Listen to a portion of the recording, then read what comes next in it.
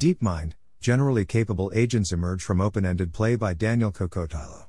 Welcome to the Nonlinear Library, where we use text-to-speech software to convert the best writing from the Rationalist and EA communities into audio.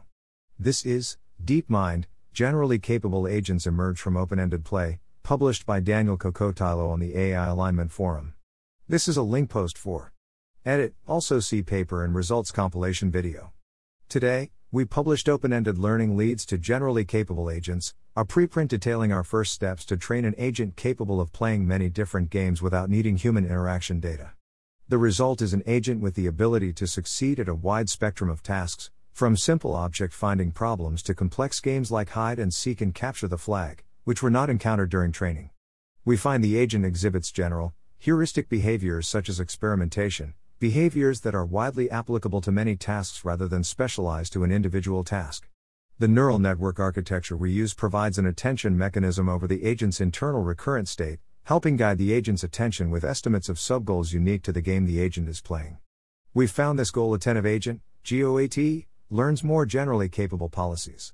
Playing roughly 700,000 unique games in 4,000 unique worlds within XLand, each agent in the final generation experienced 200 billion training steps as a result of 3.4 million unique tasks. At this time, our agents have been able to participate in every procedurally generated evaluation task except for a handful that were impossible even for a human. And the results we're seeing clearly exhibit general, zero-shot behavior across the task space, with the frontier of normalized score percentiles continually improving.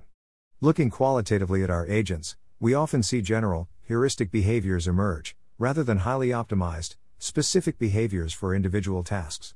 Instead of agents knowing exactly the best thing to do in a new situation, we see evidence of agents experimenting and changing the state of the world until they've achieved a rewarding state. We also see agents rely on the use of other tools, including objects to occlude visibility, to create ramps, and to retrieve other objects.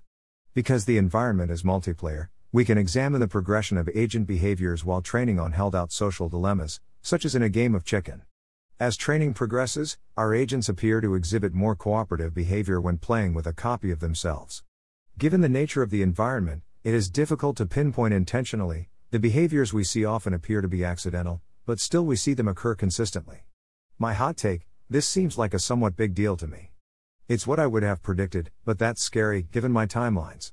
I haven't read the paper itself yet, but I look forward to seeing more numbers and scaling trends and attempting to extrapolate.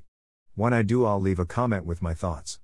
Edit, my warm take, the details in the paper back up the claims it makes in the title and abstract.